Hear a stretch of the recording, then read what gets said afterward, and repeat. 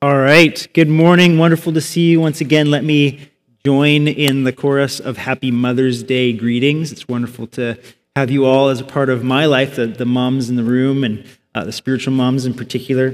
And to my mom who's sitting down there, Happy Mother's Day. And to my wife who's sitting down there, Happy Mother's Day.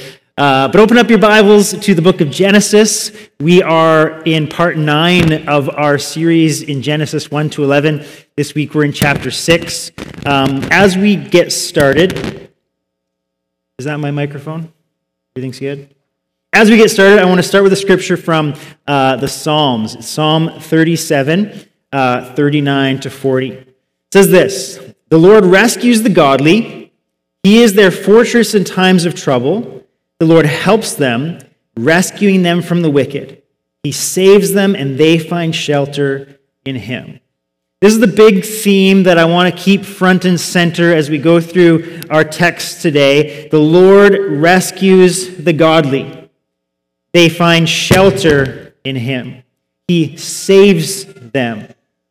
Now, we're in another difficult passage in the book of Genesis. I think I've said that pretty much every week, but they're all kind of challenging. But especially as we get into this section on Noah, the flood, the ark, all these things, global catastrophe, mass extinction, that's a challenging passage of Scripture to look at. And so I want to look at this from a couple different perspectives here, but this is one of the most famous stories in the world. Whether or not you've read the Bible, a lot of people in the world haven't read the Bible. Most people have heard of this story, or at least some version of it. This is not really a Mother's Day topic. This is not really a Mother's Day sermon. But just, I've actually worked really hard to create some connections to Mother's Day. So I hope you'll be proud of me. But this is one of the most popular stories in the world. But the story of the flood, one of the things that's interesting about it is it's not the only ancient text to tell us about some sort of global catastrophe related to a flood that decimated the population. All over the Middle East, China, even among the indigenous peoples of the Americas, we hear stories of a great flood. One of the best examples is the Epic of Gilgamesh, a Babylonian flood story told approximately 1,700 years before the birth of Jesus. In that story, humans have multiplied so much that they become too noisy for the gods who are having trouble sleeping, right? Poor gods. All the mothers know what they're going through, right? So they decide to kill everybody. Not the mothers, the Babylonian gods. All the mothers appreciate the years of not sleeping much because they have babies in the home. But here the gods are frustrated, not able to sleep. The people are noisy. They decide to kill them. One of the gods secretly tells one guy, Gilgamesh, "Hey, we're gonna kill everybody. Build a boat." Okay, he does. He builds a boat. He survives. He offers a sacrifice, becomes popular among the gods. So there's lots of these flood narratives in other cultures that just tell us that something must have happened, something that is still in the memory of many peoples throughout the world. But Noah's story tells it in a specific way, tells it in a way that highlights the God of the Scriptures, highlights what we're trying to look at in Genesis, that Genesis is a story that makes sense of our story. So as we look at Noah's story, we're trying to once again discern a little bit of our own story, our own origins, our own identity, and our own destiny through the narrative of the book of Genesis. But interestingly, this flood account tends to be a favorite children's story. It's used a lot in kids' ministries. There's lots of kids' books about the flood, and you get cute illustrations of giraffes' heads sticking out the top of the boat and swinging, smiling monkeys, and Noah built an ark and went on a 40-day cruise, but it's not really primarily a kid's story. Because what we don't really emphasize in kids' church is, mass extinction and everybody dying, and that's not really the cute monkeys and giraffes part of the story. And so I mention that because sometimes those of us who are adults, we haven't really thought through some of these really famous Bible stories since we were in kids' church or Sunday school, and we haven't really looked at it from the perspective of a more mature believer. And so I want to help with that a little bit today, maybe, if you haven't examined this story since you were young. Now, I don't want to depress us too much on Mother's Day.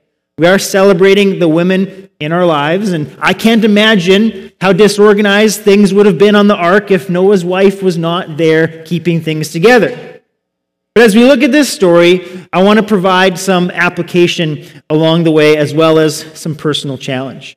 So our text is a big chunk, Genesis 6, verse 9 through 7:24. There's some more aftermath that we'll get to next week as well. I'm not going to read every single word, but I want you to follow along with me as we cover a big chunk of text today. So let's start with Genesis 6, 9 to 13.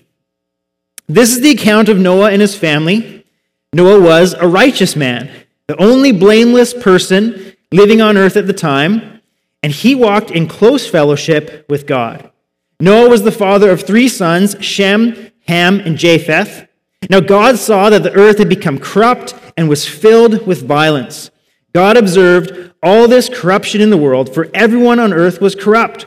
So God said to Noah, I have decided to destroy all living creatures, for they have filled the earth with violence. Yes, I will wipe them all out along with the earth. The opening paragraph actually repeats some stuff that we talked about in the first 8 verses of chapter 6, where it's kind of summarizing the state of the world as it is. In Genesis 1, as God finishes his project of creation, he observes all of the work he had done, and he declares, this is very good.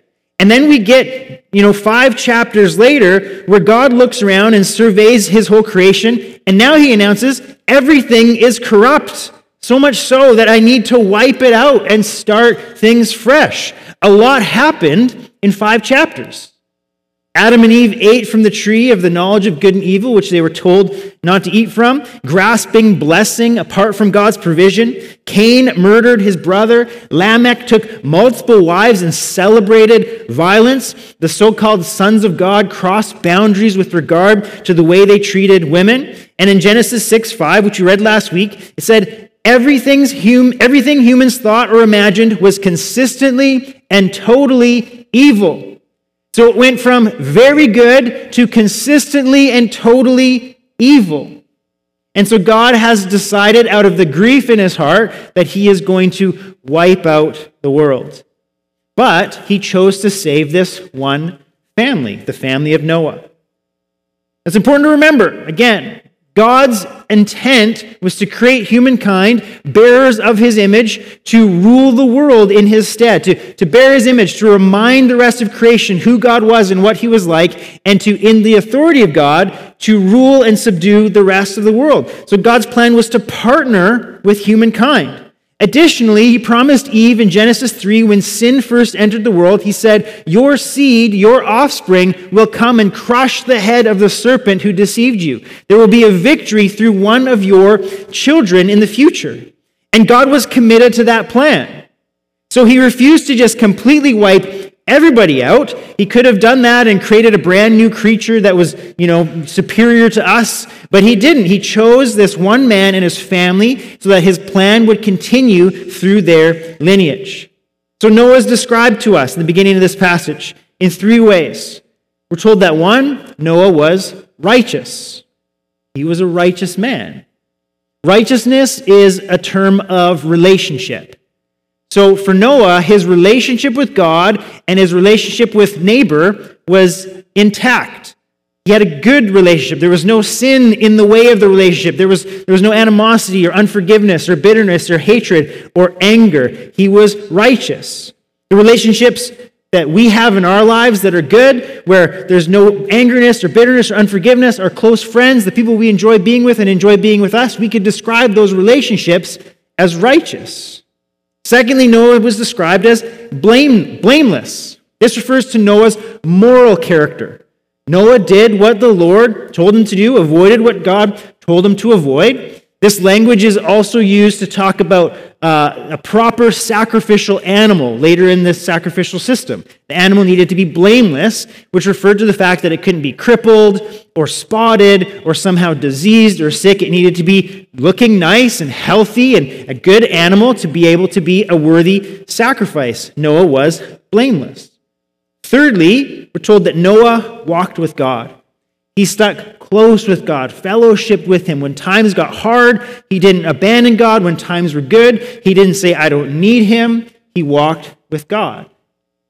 Now remember, Noah and another guy named Enoch were the two exceptions in the Genesis 5 genealogy, which everybody else had said he died.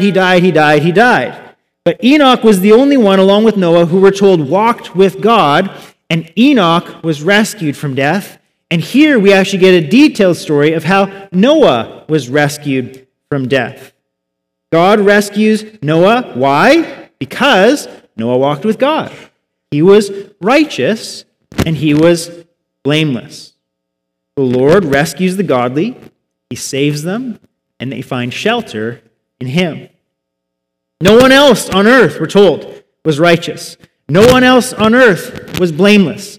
No one else walked with God, only Noah. That's how morally bankrupt and corrupt the world had become. The world, we're told, was filled with violence. Filled with violence. God told Adam and Eve, fill the earth and subdue it. Well, humans filled the earth, but what did they fill it with? Violence and blood. And just like when Cain killed Abel, the blood from the victims of that violence cried out to God, and he had to step in and do something about it. So God speaks to Noah, verse 14. Build a large boat from cypress wood and waterproof it with tar inside and out. Then construct decks and stalls throughout its interior. Make the boat 450 feet long, 75 feet wide, and 45 feet high. Leave an 18-inch opening below the roof and all the way around the boat. Put the door on the side and build 3 decks inside the boat, lower, middle, and upper. Look, I'm about to cover the earth with a flood that will destroy every living thing that breathes. Everything on earth will die, but I will confirm my covenant with you. So enter the boat, you and your wife and your sons and their wives. Bring a pair of every kind of animal, a male and a female, into the boat with you to keep them alive during the flood. Pairs of every kind of bird and every kind of animal and every kind of small animal that scurries along the ground will come to you to be kept alive. And be sure to take on board enough food for your family and for all the animals. So Noah did everything exactly as God had commanded him. So to me, I think this is set up kind of like a sandwich, which is a common literary device in the scriptures. The author makes a statement and then provides some content and then makes a summary statement that refers back to the original statement. So verse 9 said, Noah was righteous and blameless. Verse 22 says, Noah did everything exactly as God had commanded him. Noah's righteousness and blamelessness are displayed by the fact that he did everything as God had commanded him. What did it mean for Noah to be righteous and blameless? He did everything exactly as God commanded him. Now, the New Testament has a lot to say about what it means to be righteous, what it means to have a relationship with God that is intact. In fact, we're told no one is righteous. And we're told that righteousness can't be achieved by following the law of God.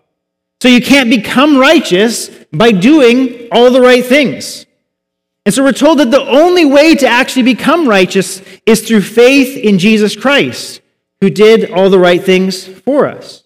Righteousness, therefore, is not earned. It's not created by us. Righteousness is a gift of God.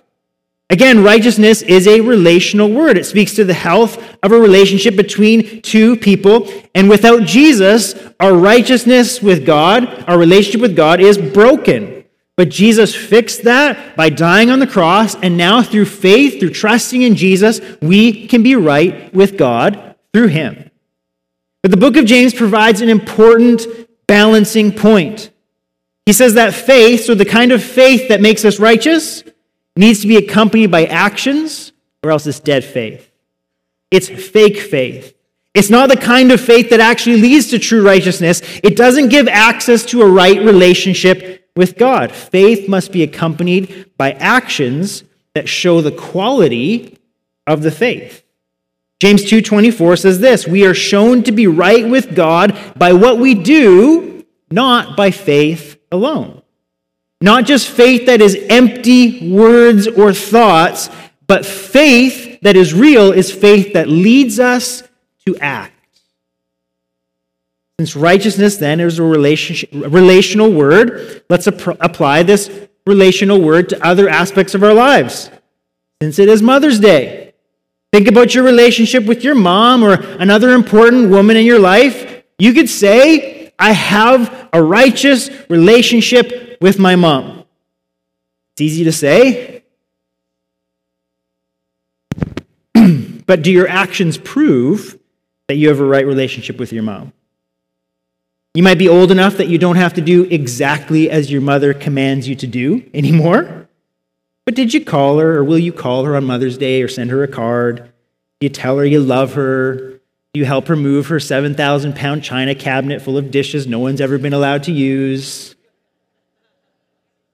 Right? Those are actions that show that you actually have a righteous relationship with your mom. For Noah, his righteousness was shown by this fact. Noah did everything exactly as God commanded him. On the cross, Jesus fixed the broken relationship we have with God. But what are we doing with that new status, that new relationship? How are we fostering that righteousness? How are we living it out? To continue again with the theme of Mother's Day, some people in this room have lost their mom.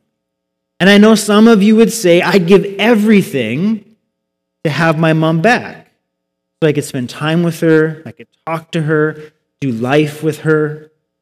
Now consider what Jesus has done for you. He's done the equivalent of bringing someone back from the dead in order that you can re-engage with a relationship. Except in this case, you were the dead one. And you have been brought back to life so that you can engage in a righteous relationship with God. Are you going to engage in that relationship, build on that righteousness by actually living it out? Or are you going to intentionally re-distance yourself and lead yourself back into death? Righteousness is proved by actions. Noah's righteousness was so real that his actions proved it. He built a giant boat in the desert. He did everything exactly as the Lord commanded him. His righteousness made him look foolish.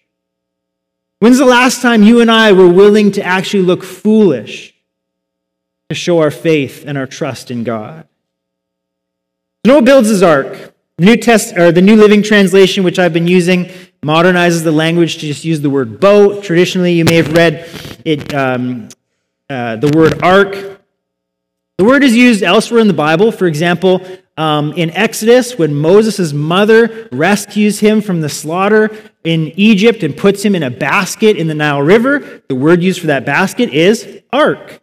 It's a water vessel used to save people from catastrophe. The dimensions of the ark, again, older translations might use the dimensions of cubits. None of us know what that means. So here we have feet, 450 feet long, 75 feet wide, 45 feet high. The dimensions are vague. There's no instruction about a curved hull or a pointed bow or anything. But I think the point is not to wonder what ancient, shipping, construction and speculating on their design and techniques was, but what is inside the ship is the point. Inside the ship, there are 4 pairs of humans. Noah and his wife, Noah's 3 sons, and their wives. There are also pairs of every kind of land and sky animal, birds of all kinds, lions, bears, giraffes, squirrels. Additionally, Noah takes extra animals for sacrifice and enough food for everybody to be able to eat. So Noah cuts down a bunch of trees and makes timbers. He collects food, fruits and veggies and nuts. Plus he collects animals. Maybe they just showed up. Maybe he had to chase a few down. I'm not sure. Then he grabs his family. They get on the boat. God closes the door behind them and the flood begins. What did Noah just build? You could say an ark. Yes. You could say a boat. Yes. But all the language connects back to Genesis 1 and 2. Noah takes wood to make the ark, so he's surrounded by trees. The ark has pairs of people, male and female, image bearers of God are present. These people are living with peace, living with animals in peace in the same living space. And that space is full of provision and food, enough for everyone. What did Noah build? We're just going to ask the Lord to keep our attention focused when Satan tries to distract us. What did Noah build? It's a new Garden of Eden, a sanctuary for humanity to live in and thrive under the protective hand of God. All the same language from Genesis 1 and 2 is used to describe the ark. It's a clue as to what's happening here. While creation is being destroyed, a new creation is beginning. A new garden is planted. Pairs of humans have been chosen to rule and represent God. God is rescuing the righteous. He has not given up on his plan to rule through his image bearers and bring about a savior for humankind. The earth may have been corrupted, but God is still good and he has not quit. We continue reading in chapter 7, starting in verse 11. When Noah was 600 years old, on the 17th day of the second month, all the underground waters erupted from the earth, and the rain fell in mighty torrents from the sky. The rain continued to fall for 40 days and 40 nights. Verse 17. For 40 days the floodwaters grew deeper, covering the ground and lifting the boat high above the earth. As the waters rose higher and higher above the ground, the boat floated safely onto the surface. Finally, the water covered even the highest mountains on the earth, rising more than 22 feet above the highest peaks. All the living things on earth died, birds, domestic animals, wild animals, small animals that scurry along the ground, and all the people. Everything that breathed and lived on dry ground died. God wiped out every living thing on earth, people, livestock, small animals that scurry along the ground, and the birds of the sky. All were destroyed. Only people who survived were Noah and those with him in the boat, and the floodwaters covered the earth for 150 days. It's supposed to be sad. It's supposed to be dramatic. One more thing that I want to point out, because it'll come up again next week, is this. In Genesis chapter 1, verse 2, right at the beginning of the story, we read this. Earth was formless and empty. Darkness covered the deep waters, and the Spirit of God was hovering over the surface of the waters. The whole world, before God ordered creation, was covered in water. It was a sign of the chaos and darkness that the world existed in. In the ancient world, the idea of the seas and waters was this idea of chaos and uncontrollability. Only the gods could bring order to that place. And here in the chaos and darkness, God brought order and light. Then on the second day of creation, God separates the waters. He put waters in the sky and he put waters below. And on the third day of creation, the waters below he ordered so that they become oceans and lakes and rivers and spaces where there would be land to come out of the water, separating water from land. All of this is happening in the presence of the Spirit, hovered over creation, and his power was present through it all. But now in the flood, all of that reverses. We read that the underground waters erupted, so the waters below erupted up, the waters above came crashing down, and those two waters crashed together. We read that the oceans and lakes all came together, so they crashed together. So all the waters that had been held back by God's power and the presence of his Spirit are now crashing together, and creation is reversed. Verse 22, everything that breathed and lived on dry land died. Everything that breathed died. The word breath is the same word for spirit. So in other words, what happened? God took his Spirit away from creation. And when God's Spirit is removed, life is ended. Genesis 1 and 2 tells us how God prepares and gives good land to the humans, and then he gives us his Spirit, his breath of life. In Genesis 6, he takes the good land away and takes his Spirit away as a response to human wickedness. Kind of like a mom who comes in and, you know that toy you're playing with and you're destroying and hitting your sister with it? I'm going to take that away. And the child is going to cry injustice. But we know that that mother is well within her right and her responsibility to take away that which the child is abusing. Or like a mother, remember, I'm trying here. Or like a mother who built the coolest blanket fort ever My wife builds really cool blanket forts, maybe even better than the ones that I make. Maybe. Build the cool, and every time the kids go in there, what do? They fight and yell. I'm not saying my kid, just this is an illustration. Every time they go in there, they fight and they yell. They bring in the youngest sibling and pound on them and abuse them. What's mom going to do? Every time they're in there, they're nothing but evil all the time. What's mom going to do?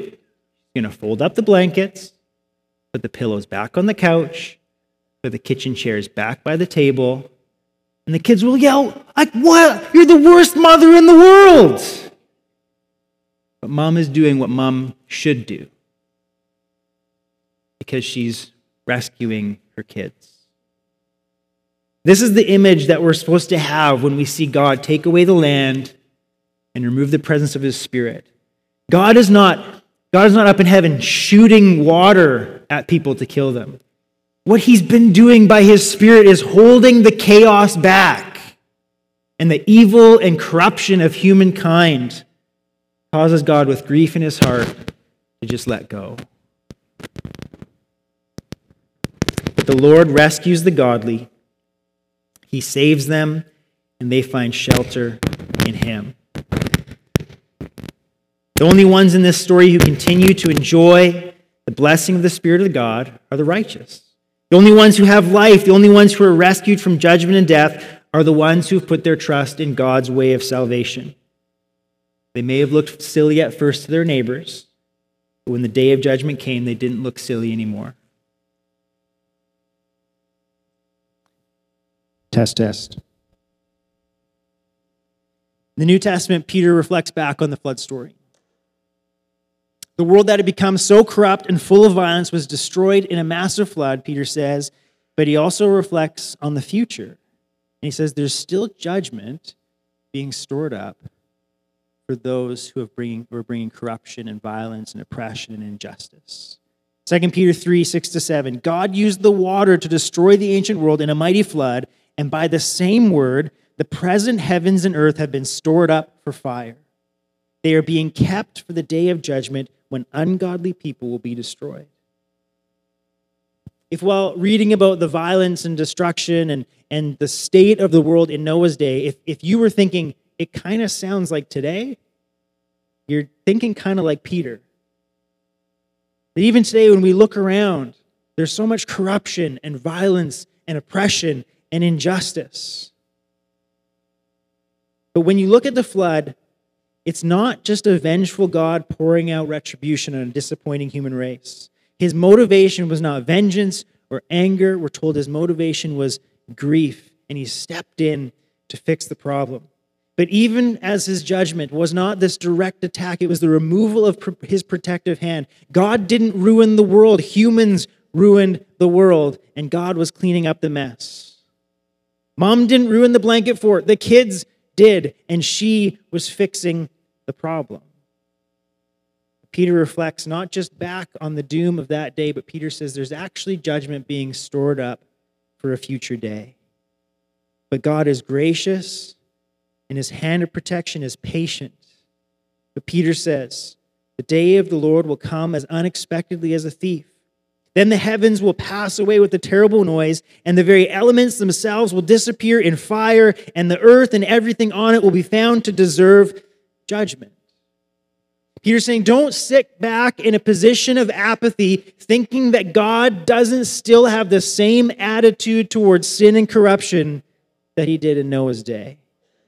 God is still grieved by sin. God still intends to deal with those who are ruining his creation and participating in violence and oppression. But God is patient. Why? Because he loves us. He doesn't want us to experience his judgment. He wants us to repent and be saved, to take on the righteousness of Christ and be rescued, so that he could be a shelter for us and take us into his new Garden of Eden as he recreates that which he originally called very good. Chapter 2 of 2 Peter 3:15, the end of that passage says, remember, our Lord's patience gives people time to be saved. Do you wonder why sometimes God allows certain injustices to continue? Do you wonder why God allows wars to rage and warlords to prosper for a season? Because he's patient. But don't just wonder why he allows other people to keep sinning. Sometimes I wonder why he allows me to keep breathing. Because sin runs right through my heart as it does yours. And God's patience and his mercy and his grace offers me opportunity to repent. In the meantime, get on the boat. Get on board with God's plan for salvation. And what I mean by that is God has provided an ark. He has provided a way for salvation. He has given us Jesus. Jesus is the rescue plan. Jesus gives us his righteousness. He makes our relationship with God right so that we can stand before God fully healed, fully whole, fully right with him with no sin, no anger, no animosity or unforgiveness in the way. Jesus makes us right as we trust in him. Jesus makes us blameless. Jesus was the only pure and spotless sacrifice. And he imputes that. That means he gives us his blameless status so that we have the status just as if we had no sin, no flaws. Jesus makes us blameless by his own blood. And Jesus invites us to walk with him as Noah walked with God. Friends, this is how we can be saved. It's how we can receive the Spirit of God and live. It's how we can survive the coming judgment, and how we will continue to experience the blessing of God's good land and his Spirit, not just now, but for eternity. Because new creation is coming. It started with the arrival of Jesus into the world. It's not ironic that when Jesus was first spotted after his resurrection by Mary, she thought he was a gardener. Because he was planting a new Eden. He was preparing a new home for those who would trust in him for their salvation. But for the new creation to be fully established, the old one will need to pass away. And through Peter, God tells us it won't be through flood, but through fire. And the only thing that remains after fire is that which has been made pure. That is only possible through putting your trust and your faith in Jesus Christ, the pure and spotless righteous one. The Lord rescues the godly. He is their fortress in times of trouble.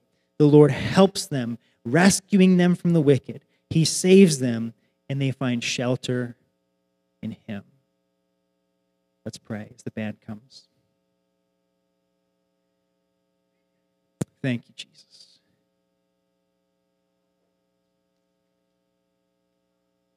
God, as we read stories like this, it's sobering, it's challenging to think of what this experience was actually like and how deeply your heart must have been grieved for you to act in this way. But God, we continue to declare our trust in you as a good God. And we recognize, Lord, that apart from your grace and your patience and your mercy, that we are just as deserving of judgment as those who were washed away in the flood. And so, God, we ask for your forgiveness. Jesus, thank you that by your sacrifice, we can be made righteous once again. We can be given the status of the blameless one, and we can walk with God into eternal life. So, Jesus, we ask for you to do what only you can do in our lives. We repent of our sins and ask that you would give us the strength to walk in obedience and trust daily with what God is calling us to do. And as we're praying, I just invite anybody who's here who has not put their trust in Jesus Christ for righteousness and blamelessness and salvation, today in your heart, to put your trust in him. The Bible says if you declare with your mouth that Jesus is Lord and believe with your heart that God raised him from the dead, you will be saved. You're put on that ark to give life, to be given life.